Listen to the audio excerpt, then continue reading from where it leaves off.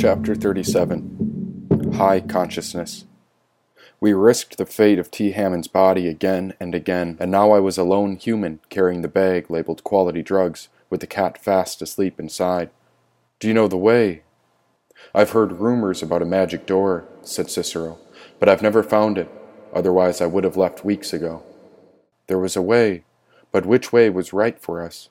I dedicated every fiber in this body to this opossum's guidance, and now my lord was unsure. How had he been certain of our path if he couldn't find the way?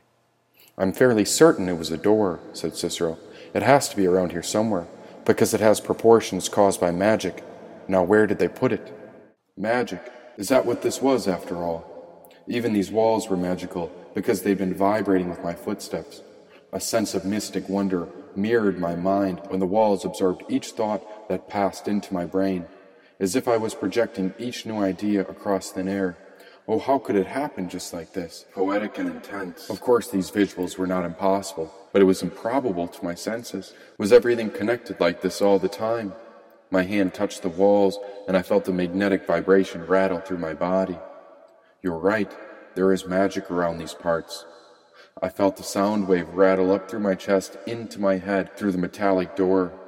The whole hallway was in tune when I fell to my knees in order to express my gratitude. All these walls, oh, they've been holding up such a strong shelter above my head. How grateful I am for you. We've shared our nights together, but today, in this moment, I forgive all of you. You were there above me, beside me, all along. And this floor, of course I won't forget you. You carried me when I couldn't carry myself. There were so many others who came before us, and after so many steps, you've never complained even after we cried in your corners. You grounded us the whole time, and how have we repaid you? Let me be the first to say, we appreciate you. "Yes, the door was a portal of sorts," said Cicero. "Transportation to another dimension, I presume. It was all happening right here, right now. I had no doubt that my path was always the right way." Cicero was pacing when the kitten started playing, and now she leapt out from the duffel bag and began to prance. Oh, this life wasn't so serious at all. She chased after Cicero where a short race transpired. It was all just a game, a good bit of fun we'd forgotten all about. The kitten was so joyful, and there'd been a tremendous amount of suffering in her life already. All those major disturbances are twice as potent at a young age. She deserves this peace. Go play, kitten. Cherish this moment while you have it. She jumped again, so high that her paw touched a small circle on the wall, causing an orange button to glow. The bright orange dot held my attention as it illuminated the wall. It reminded me of the days when Collie Jack would reach down from the sky and shine her light into my cell. I'd wait for her magic every morning, and then after every restless night, she'd come back. And was it all a coincidence? I think not. What if every single moment comes into fruition for a reason? Oh, I think so. A door split in front of the great metal wall, opened into a small room. "A miracle," said Cicero. The animals and I poked our heads into the silver box. Yes, I'd been here before. A transportation mechanism where energy jerks us around through space before we get placed. "I've never been this far," said Cicero. "And look at these buttons. Each one takes us to a different world." "Be careful now," said the kitten. "We want to go the right way, so don't go picking the wrong one." A wrong way and a right way. Well, which way was it? "No, I disagree," said Cicero. "There's no such thing as the wrong way. There is the way forward, and each choice brings us along a path. Even a mistake is there to teach us a lesson, so we keep moving forward. Only when we understand the lessons can we become free. Now go on, Amokli. Pick the way, because you can't go wrong." The door jumped and began to close when the two silver doors came together. The kitten and I jumped inside the gray box, but Cicero, "Watch out!" "Go on without me," said Cicero. "I'd rather die a legend than live in an illusion." Watching in horror, his paws reached together to hold the door open, but the walls closed in on him. Melting and warping, his tiny arms buckled against his ribs, ready to slice his body in half. "Know that I was never lonely," yelled Cicero. "I was loved and I lived well." The door squeezed around his fur, and the door retracted. "Cicero, you're alive!" "I always knew I was special," said Cicero, taking a deep breath. "Nothing can penetrate my coat." "Then the legend is true," meowed the kitten. He stepped inside, and it was awfully quiet, so silent and still, because neither the kitten nor I had seen a miracle before. Now what? asked the kitten. The way, said Cicero. You have to pick. That's why God gave you the choice. There were 28 buttons labeled by numbers, but what if one choice changed everything? What if suddenly the number 19 lit up bright orange and the room began moving? It's a sign, said the kitten. It's happening right meow. T. Hammond hadn't touched anything, and there wasn't a word from Ma to object to this new path. Everyone had taken note of the strange occurrence as it brought our box into motion. She's right. It's working, said Cicero. The mother knew we'd be here, and she's guiding our way. I watched and waited as the numbers counted up above the door before we arrived at the 19th gate. The door spread open, and a new wave of energy burst into the room. Here before us stood a man holding a guitar case. Up or down, big man? Asked this young man. Up or down? Who are you? He peeked in and checked the buttons. Just on for a joyride. Taking your kitten for a walk, he asked. Say, you wouldn't mind if I hitch a ride up to 24? Don't have a pass that high, but there's a girl waiting on me, and I've got a tune I wanted to play for her. He was a hippie. That's what history would have called him. And judging by the guitar case, he did have a tune in mind. We gave him the entire left side of the room, but it was the kitten that took the initiative with the first introduction. She's soft, said the hippie, petting her. Cicero took one sniff, and it was good enough. Then the opossum nodded to inform us that this was a good man, and both the kitten and I felt it too. The hippie leaned closer and focused in on her pupil under the eye slit in T. Hammond's mask. You tripping? Asked the hippie. Which ones did he take? He was pointing at the bag of quality drugs in my grip. Oh, right, I had the orange mushrooms. I'm a bit suspicious of all those pills. Yeah, man, it's best for the mind to manage the illusion, not to dull it with pills. But those mushrooms, he paused. You're onto something with those. The man winked and pulled an orange mushroom out of his chest pocket. A quick nibble pulled the stem through his lips for a snack. Smiling now, the hippie began humming a tune when he pressed the button of the 24th gate. The door jolted shut and the gray box started moving again. I heard about a guy like you, said the hippie. There's a rumor about the one-eyed Jack. They say he's a bit like a beast, not quite a demon, but too run down to be an angel. They say he's stuck somewhere in the middle, but you don't seem so bad to me. I paused. And what side are you on? Which side? I'm on all sides, man. I'm on our side. The hippie paused. I used to be a soldier before I found the pyramid, but once you see a war with your own eyes, I'd let the world destroy me before I shoot someone again. Yeah, man, I'm on the side that the rest of life is on.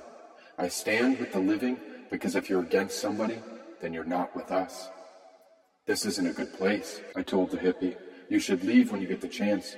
The nature outside will welcome you if... Oh, I know, said the hippie. We're flying out of here the first chance we get. Fly. But you don't have any wings, I wondered. Got my wings in the case, he added right back. The hippie knelt beside the guitar and popped the latches on the case open. It was empty. No instrument at all. Only a few twigs, a couple leaves, and in the very corner, the man reached in to cradle a little ladybug. Mounting his finger, the little bug came to life and crawled aboard the hippie's hand. It stood on its hind legs and took a peek at me. Oh, she's the perfect little one, filled with so much life. We're just waiting for the right time before we run for it, said the hippie. And then you'll escape. All we need is a fire, a big one. But I can't find a match anywhere, said the hippie. Fire. Why? Smoke, fumes, and fire can force every door open at once. It's programmed into the pyramid safety protocol. In case of an emergency, of course. Because even with all the magic in here, the ancients knew that fire is the almighty destroyer. Enough fire in these walls and all the smoke will suspend the magic until someone summons this place again. I even heard that the king gets nervous when someone lights a match, said the hippie. The magic door chimed when the 24th floor opened before the man tilted his head to bid us farewell. Where is your king? Burns the third? He's on the top. Floor 28, said the hippie, reaching in to press the 28th button. Everything happens for a reason, the hippie winked. Or at least that's what the mushrooms keep telling me. The ladybug and the hippie looked on while our portal closed. The numbers climbed up in silence to the highest floor. And if I survive, shouted Cicero, my life will have served its purpose. But if I perish, I want you to keep my skull. What? Can you say that again? The door opened and Cicero's claws sprawled out in a high-flying attack. It was aggressive, well-intended, but not the least bit lethal. Only empty space for now, but there were 2 stocky guards with guns at the end of this hall, and behind them there were 2 giant golden doors, a sure sign that this was the king's room. Guns, I whispered to the animals. A wave of energy was glowing as we approached. Oh, wow, it's happening again. Geometric patterns arrived beneath my feet when the whole room began flourishing. Funneling energy carried me out of the body as if I was weightless, looking down at myself from above, as if my soul was slipping out from the skin. I was paranoid now, and whatever gratitude I found on the lower levels was gone. The closer we got, the less present I became, and the worse my panic grew. These men had weapons, real ones, and if I didn't get this right, then we might be dead.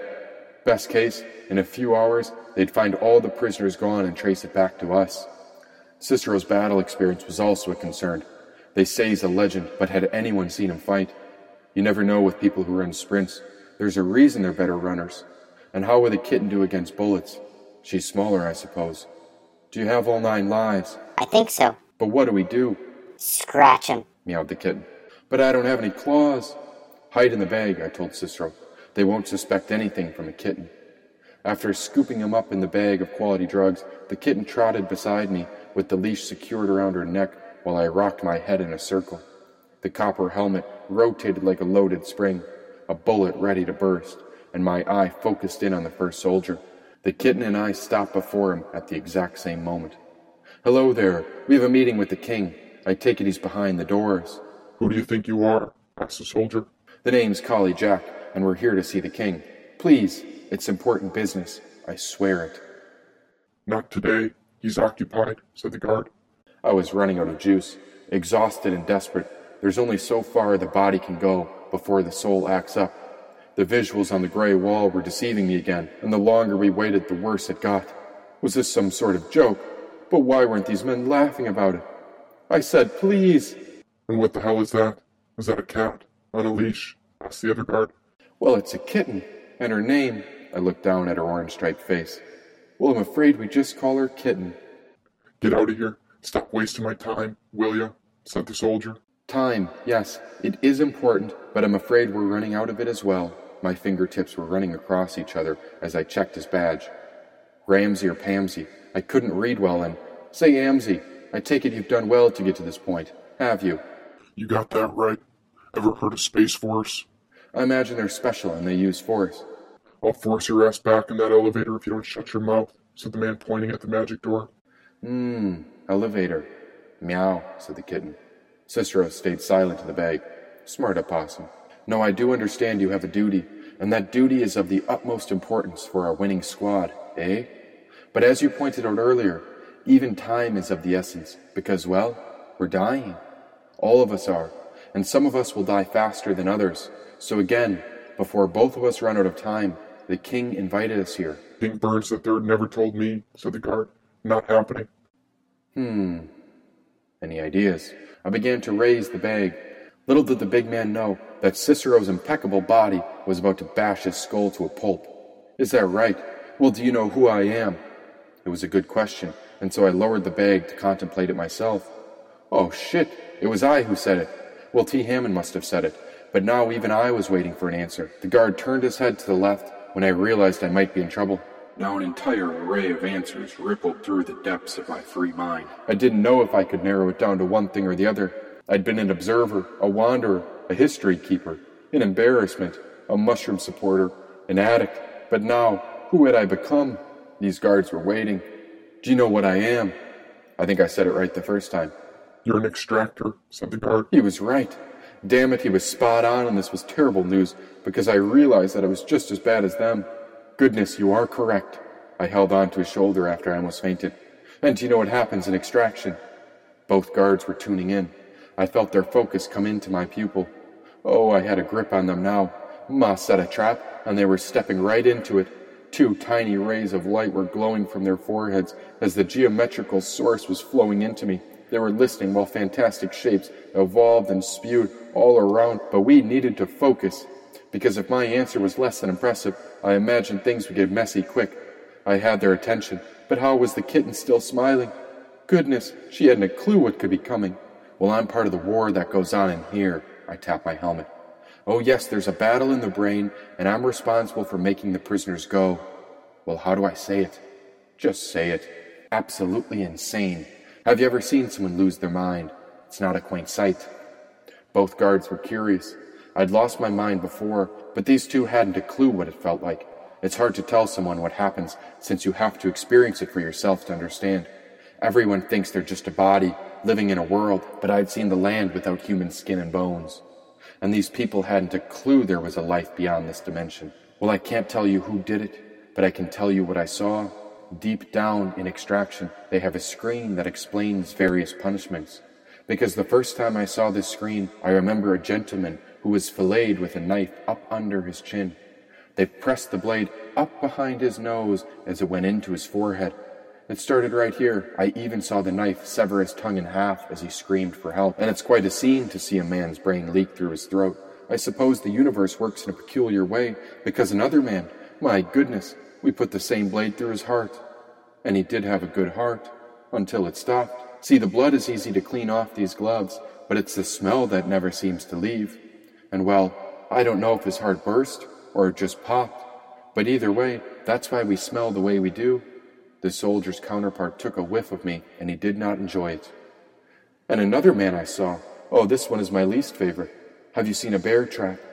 My fingers were dancing in the air. Light rippled across the sleek black gloves, and what a flamboyant show it was. Because yes, these are our fingers, and they were up to something far more than dancing. It was extravagant air pirouetting, a magnificent performance indeed, all free of charge, and dazzling under man-made light. And who added these tiny flashes? Was I doing it, or was it doing it to me? A bear trap, asked the second guard. Yes, a bear trap is quite strong, and do be careful opening it. Thankfully someone else opened it. I bet it was Reynolds. I'm sure Reynolds opened it because... You know Reynolds? Asked the guard. Do I know Reynolds? I put my hands on my hip. That's so silly, because we were just together a minute ago. He was in on all this too. I owe that man my life. He fought beside me in the Great War, said the guard. I pictured the silhouette of Reynolds screaming in his chair as he cried for help. Oh, goodness, I must have forgotten to unlock his shackles. Well, I'd consider our relationship a special one. The guard picked up the device on his shoulder and spoke. King, you there? Give him the big sad eye. Make sure he sees it. Yes, said the king after sniffing his nose and coughing. What is it now? A guy named... The guard snapped his fingers at me. Macaulay Jack. Jack from Extraction is here to see you, said the guard. Of course. Send him in at once, said the king. The door opened, where a circular table full of generals waited in the center of the room. There was enough light to see a dozen or so half-naked women, drenched in oil, standing behind the card table, while a haze of smoke lingered above. A deck of cards was being shuffled, while the preacher sat beside another half-naked girl. Get him a mimosa, said the king, pointing at a girl. Extra vodka and a splash of champagne. That's a bunch of generals and a whole lot of women. So what now? Please don't mess up, whispered the kitten. I wasn't paying attention, because all I kept thinking about was Ma, the great matriarch of blades, when my finger slipped into my side pocket to feel the spine of the arrowhead. All of us were waiting on her command.